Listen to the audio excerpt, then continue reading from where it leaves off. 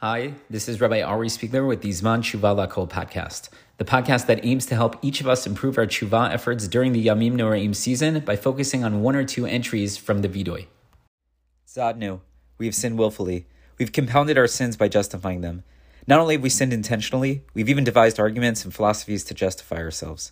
The word Zadnu implies a worse degree of intentional sin than the previous, resha, wickedness, because someone who justifies his misdeeds is surely more apt to sin again and to drag others down with him. Chamasnu, we have extorted. We have taken advantage of the poor and the weak. The term chamas includes several sins. In the common Talmudic definition, it refers to extortion, in which someone forces or intimidates a person to sell something against his will. This is forbidden in the Ten Commandments by Lo Tachmod, you shall not covet.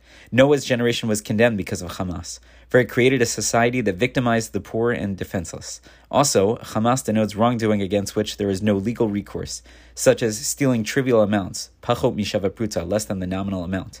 Such, quote-unquote, trivial crimes indicate a breakdown of ethics and fair play.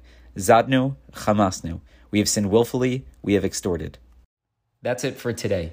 Please take a moment to think about times when maybe you've fallen prey to the behavior that we discussed today. Can you think of specific examples? If so, take time to think about the damage that was done so that you can better feel genuine feelings of regret. Take time now or sometime today to articulate verbally what happened and how you regret that it happened.